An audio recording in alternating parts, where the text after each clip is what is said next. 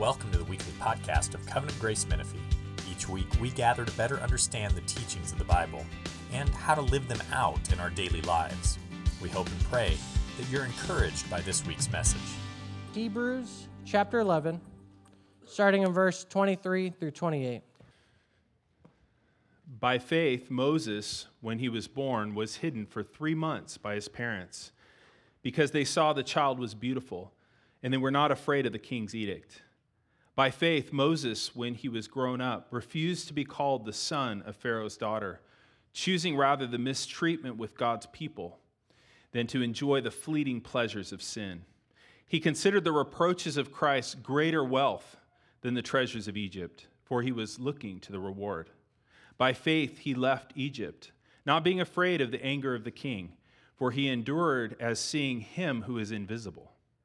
By faith, he kept the Passover and sprinkled the blood, so that the destroyer of the firstborn might not touch them.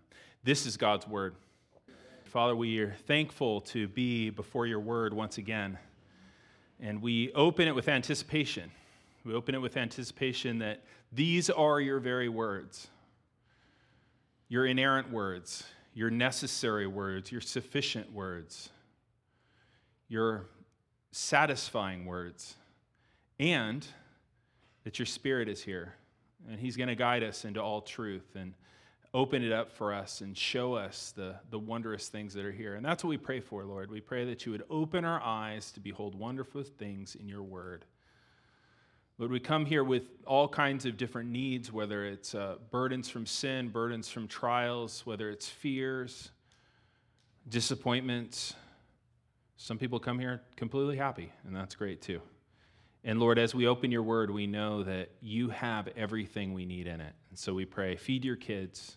You're a great father, you always do. And we look forward to it in Jesus' name. Amen. So we've been here in the book of Hebrews for quite some time now. And the book of Hebrews is a book that calls us to endurance. It warns us over and over again against drifting from Christ, but then it shows us again and again that Jesus is better. Amen?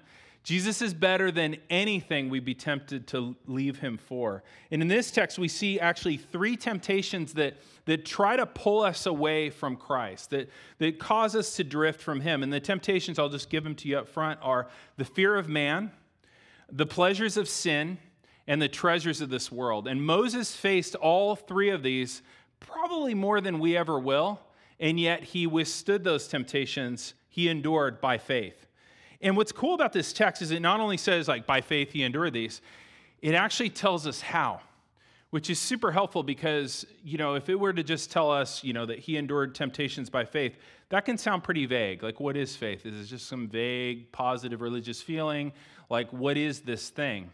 But we know that faith is more than that. Look at verse 1 in Hebrews 11. By the way, if you don't have a Bible with you, just Google ESV Hebrews 11 so you can look at this because it's a lot better if you look at it. But if you look at verse 1, it says that faith is the assurance of things hoped for and the conviction of things not seen. Faith is a way of seeing. It's a way of seeing things that are unseen. It's a way of seeing things that unbelief can't see. And faith gives us the ability to see through the temptation of fear of man. That's the first one we're going to look at. Faith helps us see through the temptation of fear of man. Moses' parents saw through the temptation to be afraid of Pharaoh. Look at verse 23 again. By faith, Moses, when he was born, was hidden for 3 months by his parents because they saw that the child was beautiful and they were not afraid of the king's edict. You guys remember this story? I'll just kind of back it up. But in Genesis, God's people had fled to Egypt because there was a famine. When the book of Exodus starts, it's hundreds of years later, and they're there. They're there in Egypt. And their numbers that exploded, just like God promised to Abraham. And the Egyptians become worried that there's so many of them, if there was an uprising, they would overthrow the Egyptians, so they enslave them. And then in Exodus 1, they go a step further, and they decide, let's reduce their population. And so the Pharaoh orders that all male Hebrew children, when they're born, that they be thrown into the Nile River. But Moses' parents refused to do that. You see that in verse 23. By faith, Moses, when he was born, was hidden for 3 months by his parents. When they couldn't hide him any longer, you guys know the story, they put him in a basket. They kind of put him in the reeds along the riverbank. That's where Pharaoh's daughter found him. She finds this little baby, and she adopts Moses as her own son and raises him in their family. But disobeying the king's edict was extremely risky for his parents to do. Extremely risky. Why did they do it? Well, verse 23 gives what seems like kind of a funny answer. Did you see it? Anybody find the funny answer? So verse 23 says that they didn't obey the king's edict because they saw that the child was beautiful. Moses was such a good-looking baby. He was like a baby model, a little model baby. Actually, Exodus confirms this. It says that Moses was a fine child. And then in Acts 7, Stephen, when he gives his long speech, he says this about Moses. He says that Moses was beautiful in God's sight.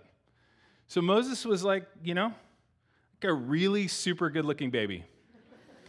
And that sounds funny, but what does it mean? What it means is that Moses' parents saw there was something special about him. And not just the way every parent thinks there's something special about the kid. They had a sense that there was something special about Moses because ever since the beginning, God had promised that there would be a child born one day that would defeat the ancient serpent, Satan, and set the world right. And so was this baby, there seemed to be something special about him. Was he the one? Was he the one to defeat the serpent? And the answer is no, but as we're going to see, he's an awful lot like the one. He points to the one in some really strong ways. So they didn't fear Pharaoh because they believed God's promise. Moses also faced Pharaoh without fear. Look at verse 27. By faith he left Egypt, not being afraid of the anger of the king. Now there's something odd here too. And the odd thing here is, you guys remember how Moses left Egypt initially? What was his emotional state when he left Egypt the first time? He was afraid, okay? He's straight up afraid. Remember, Moses had grown up. He saw an Egyptian taskmaster beating a Hebrew slave. He was enraged. He killed him. He hides his body. The next day, he realizes his crime is known. And so Exodus 2:14 says very specifically that Moses was afraid of Pharaoh, and he fled to Midian. So what's going on here? Well, a couple things we can realize right off the bat. The author of Hebrews knows his Old Testament really well. And so whatever we think he doesn't know what he's talking about, he does, okay? And Hebrews is God's word, and we know that God knows for sure what Moses' emotional state was as he was leaving. So what's going on? Well, one thing to realize is that Moses fled Egypt twice, right? He fled Egypt twice. I think he's talking about the second time when he fled in a way that he was not afraid. When he fled the first time, he spent 40 years in Midian as a shepherd. Then after that 40 years, remember, God appeared to him in a burning bush. He calls him to return and rescue his people from Egypt. And when Moses returns after that 40 years, he's a different man. He's not a perfect man by a long shot, as we can see as we hear the story, but he was prepared to face Pharaoh without fear. And because we've heard this story so many times, it's easy for us to miss how crazy courageous Moses was being, okay? So Moses, he returns to the place where he was a hated traitor and fugitive. It's been 40 years, but people remember stuff like that.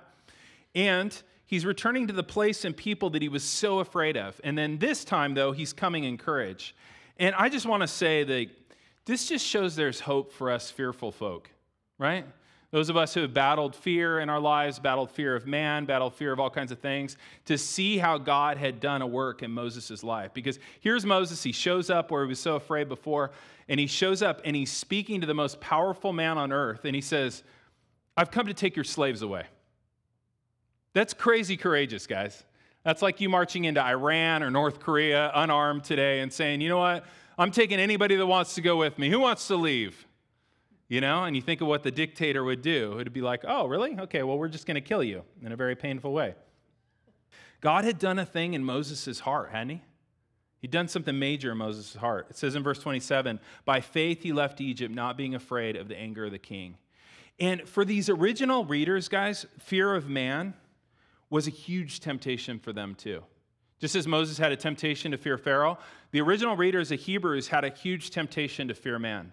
Think about it. They were Jews who had come to see that Jesus was the Messiah, and now they had to tell their family what they believed about Jesus, and their friends, and their community, and they had to face the Roman authorities, right? Jews had a special exemption at that time. They didn't have to worship the emperor, but Christians had no such exemption. There were tons of reasons for them to fear man. Fear of man tempts us too. Fear of man tempts us to drift from Jesus as well. You might not face a threat of death, but let me give you a few manifestations of the fear of man, and we'll see how you do. You ready? No, I'm afraid of it. Well, here we go.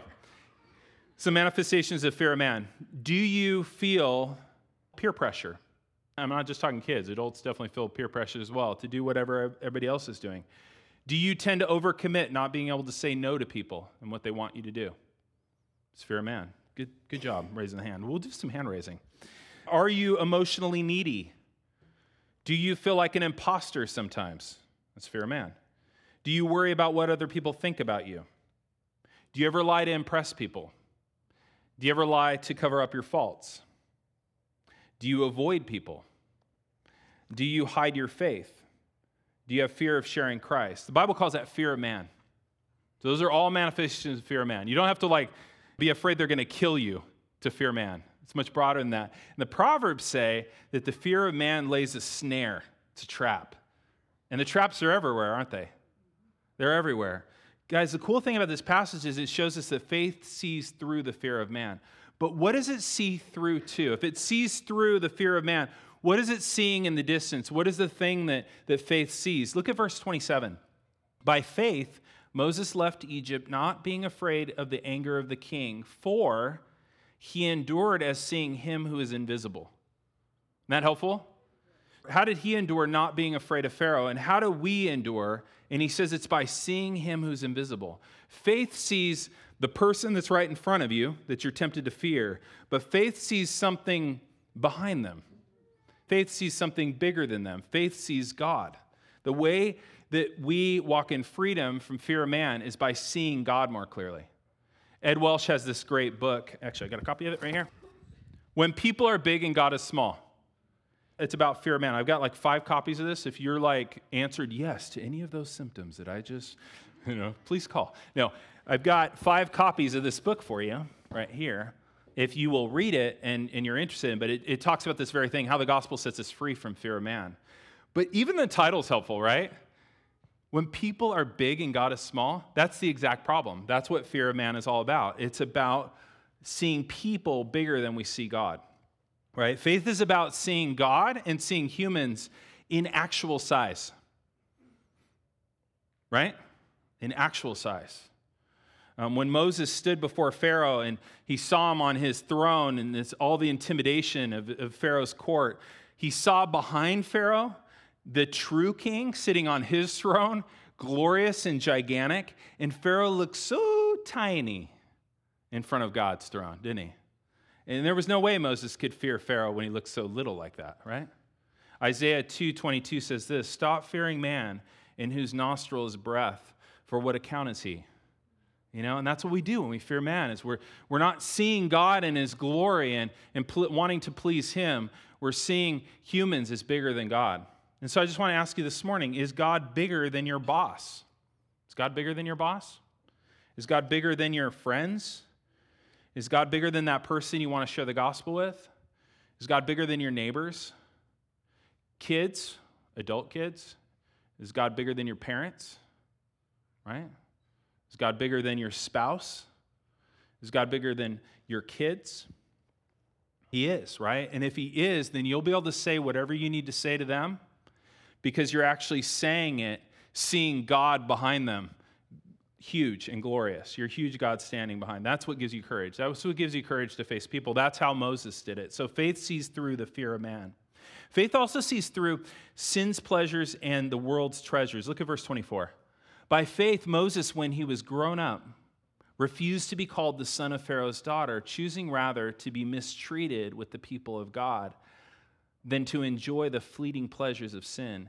He considered the reproaches of Christ greater wealth than the treasure of Egypt, for he was looking to the reward. Guys, think about how tempting it was for Moses to want to stay in the court, to want to stay in the royal family.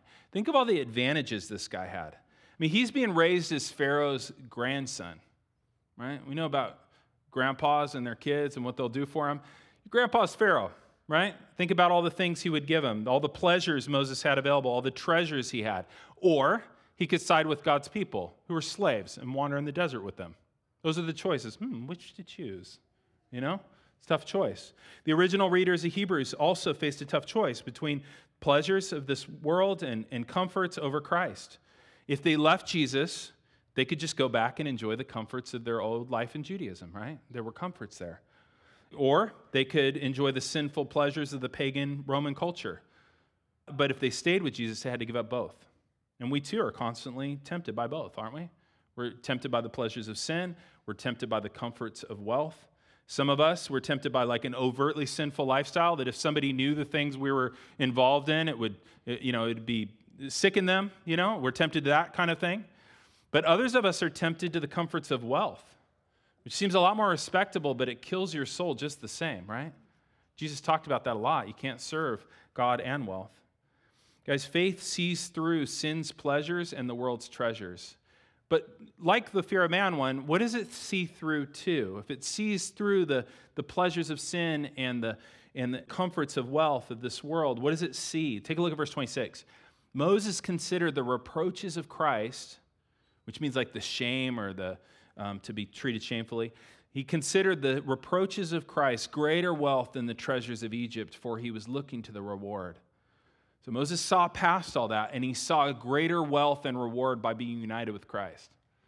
He's like, whatever pleasures this sin will give or whatever comforts Egypt can give me, I've got something better in being united with Christ. I've got a greater reward, even if that union meant to be reproached and mistreated. And it did, right? It meant to be reproached and mistreated. But it was an easy choice for him, right?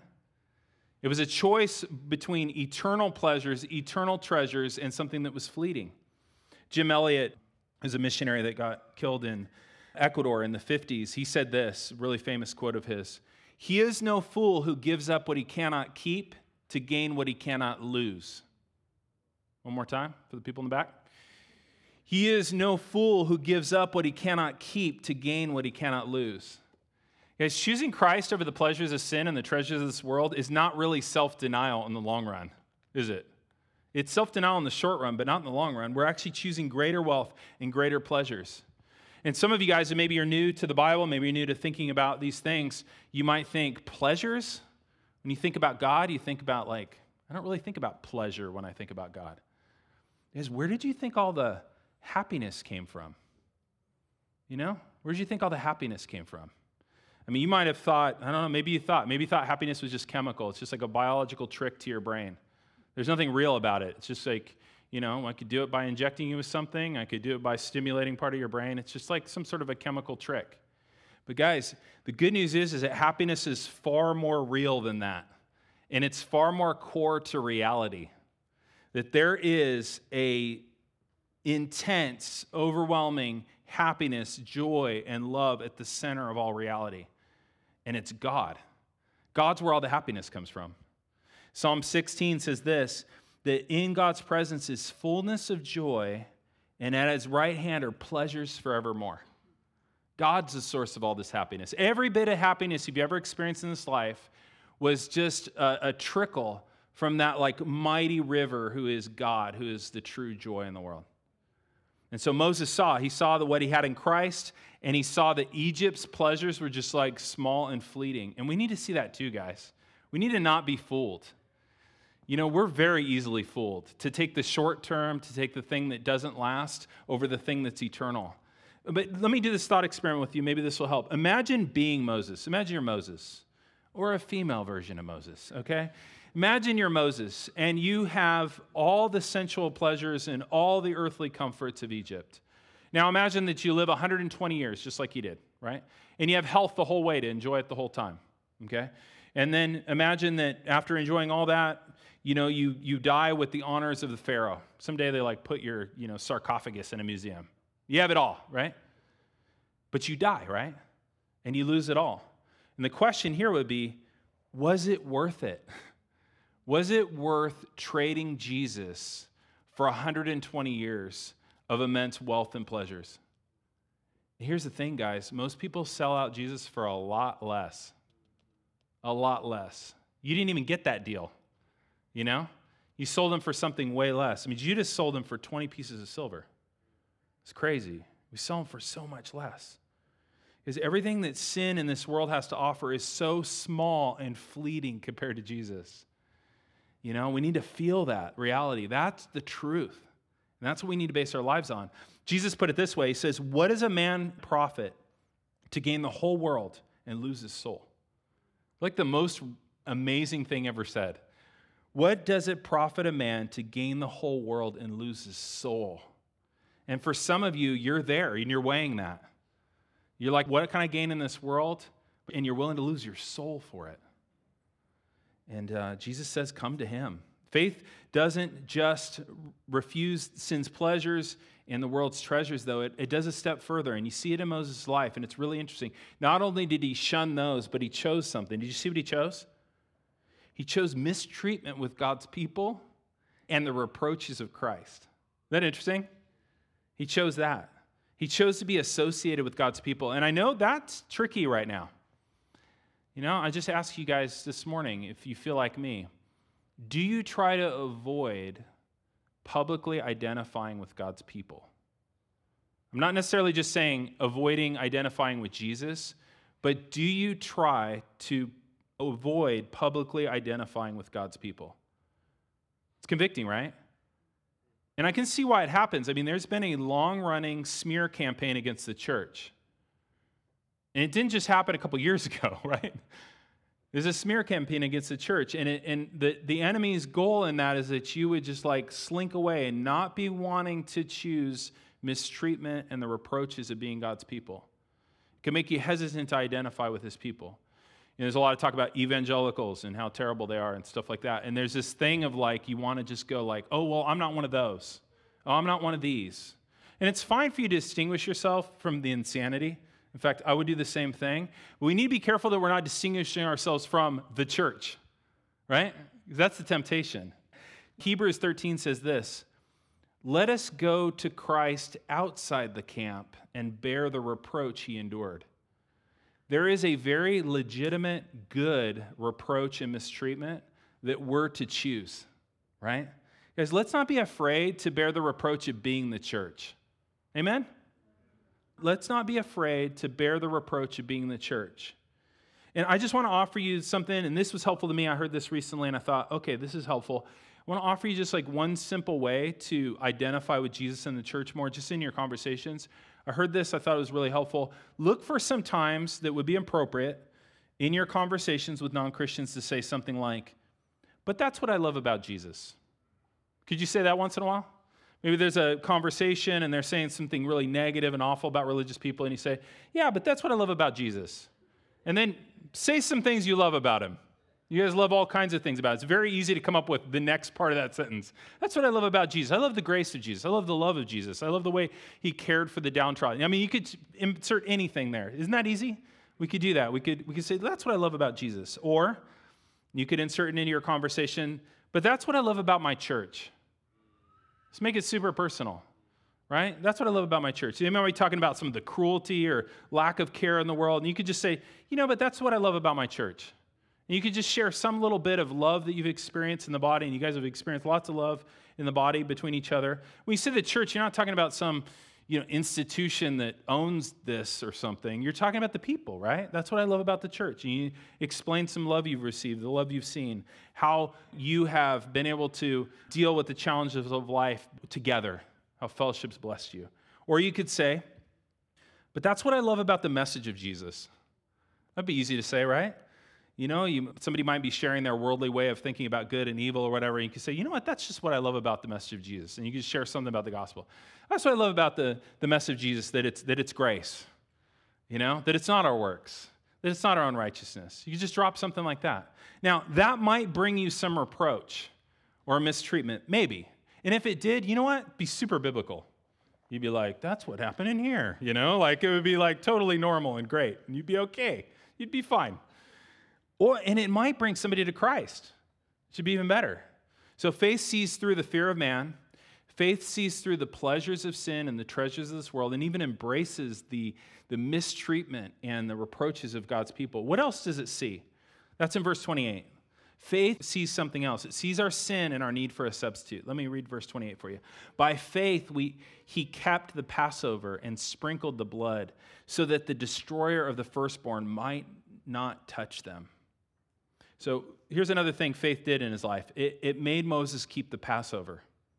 And you think, that's weird. Like, how much faith does that take? Seems like a pretty easy thing to do, right? I mean, I get that you need faith to fight, like fear of man, because I totally feel that temptation. And I totally get that faith is needed to see through the pleasures of sin and the treasures of this world. I get that. But how would faith play into like keeping the Passover? And I want you to think, guys, about Moses' context. Think about Moses' context. So going back to him, God's people are enslaved, right? By an evil ruler. Super easy to see who's evil here, right? Pharaoh's evil ruler. God sends Moses to free them. God comes and strikes the Egyptians with plagues over and over again. So he's striking the Egyptians over and over again because they're the bad ones, right? And sparing the Hebrews every single time. It would be really easy at that moment, right before the Exodus, for Moses and the Hebrews to think, we're the righteous ones. God must think we're righteous and they're terrible, right? Obviously, we're the victims here, right? And they might be like, oh, I get it. We're the good guys and they're the bad guys. And we have that temptation too, don't we? We're the good guys and they're the bad guys. But the Passover, guys, proves that that's not the case. The Hebrews deserve to be judged right along with the Egyptians, right? The only difference was that God provided the Hebrews a substitute for their sin, the Passover lamb, a covering for their sin. Moses kept the Passover by faith, in that by faith he saw his own sin and the sins of the people, and he knew that they needed a substitute. Faith sees through our own self-righteousness. Do we need that? Okay. So that's a bad sign. I said, hey, do we need to see through our own self-righteousness? And it was like, yeah, no. It was like, okay. Do we need to see through our own self-righteousness? We do. Okay, cool. Good. I know I threatened you into that, but it's still good. Whatever motivation. Faith helps us see through our own self-righteousness. Faith sees through our religious attempts to try to be acceptable before God by our own goodness. Faith sees that. And the original readers needed that, right? They were tempted to return to a whole religious system that was based on, their righteousness by doing religious things. They had a temptation to trust in their own religious goodness, just like we do. But what does the book of Hebrews do? Blows that up, right? It says none of these things will save you. You need Christ. And so faith sees our sin and our need for a substitute. Faith sees that we need a rescuer, right? Faith sees that we need a rescuer greater than Moses. And you knew this was coming, right? Because Jesus is the rescuer greater than Moses. Jesus is the one who left a much greater palace to bear the reproaches of his people, right? Jesus is the one who was a child beautiful in God's sight, right? His own son. Like Moses, Jesus' parents had to hide him from a murderous king. Interesting. They fled to Egypt. Surprising. They fled to Egypt so that he could later come up out of Egypt, just like the prophet Hosea promised he would. Coincidence? I think not. Unlike us, guys, Jesus never succumbed to the fear of man, did he? You look at his life and you're like, that guy does not have one drop of fear for anyone. So good to watch the way he had no fear of man. Remember the way he used to deal with the religious leaders, right? Even when they threatened to kill him. He endured as him who sees God who is unseen. That his eyes were always fixed on his Father. And that's why he had no fear of man. He didn't even fear Pilate. Don't you love the way Jesus stands before Pilate in that quiet dignity? Stands before him. Pilate's so used to everybody just groveling and saying whatever they have to say to get out of being crucified. And Jesus is silent before him, right? Even up to the cross, he had no fear of what man could do to him. In Gethsemane, Jesus did tremble, but he trembled before the wrath of God. He never trembled before a man. He never feared any man. He beat that temptation for us. Jesus was also tempted more than we are with pleasures and treasures. You remember how Satan himself tempted Jesus? He showed him all the kingdoms of the world, and he said, just bow down before me. You could have it all. You don't have to do the cross thing.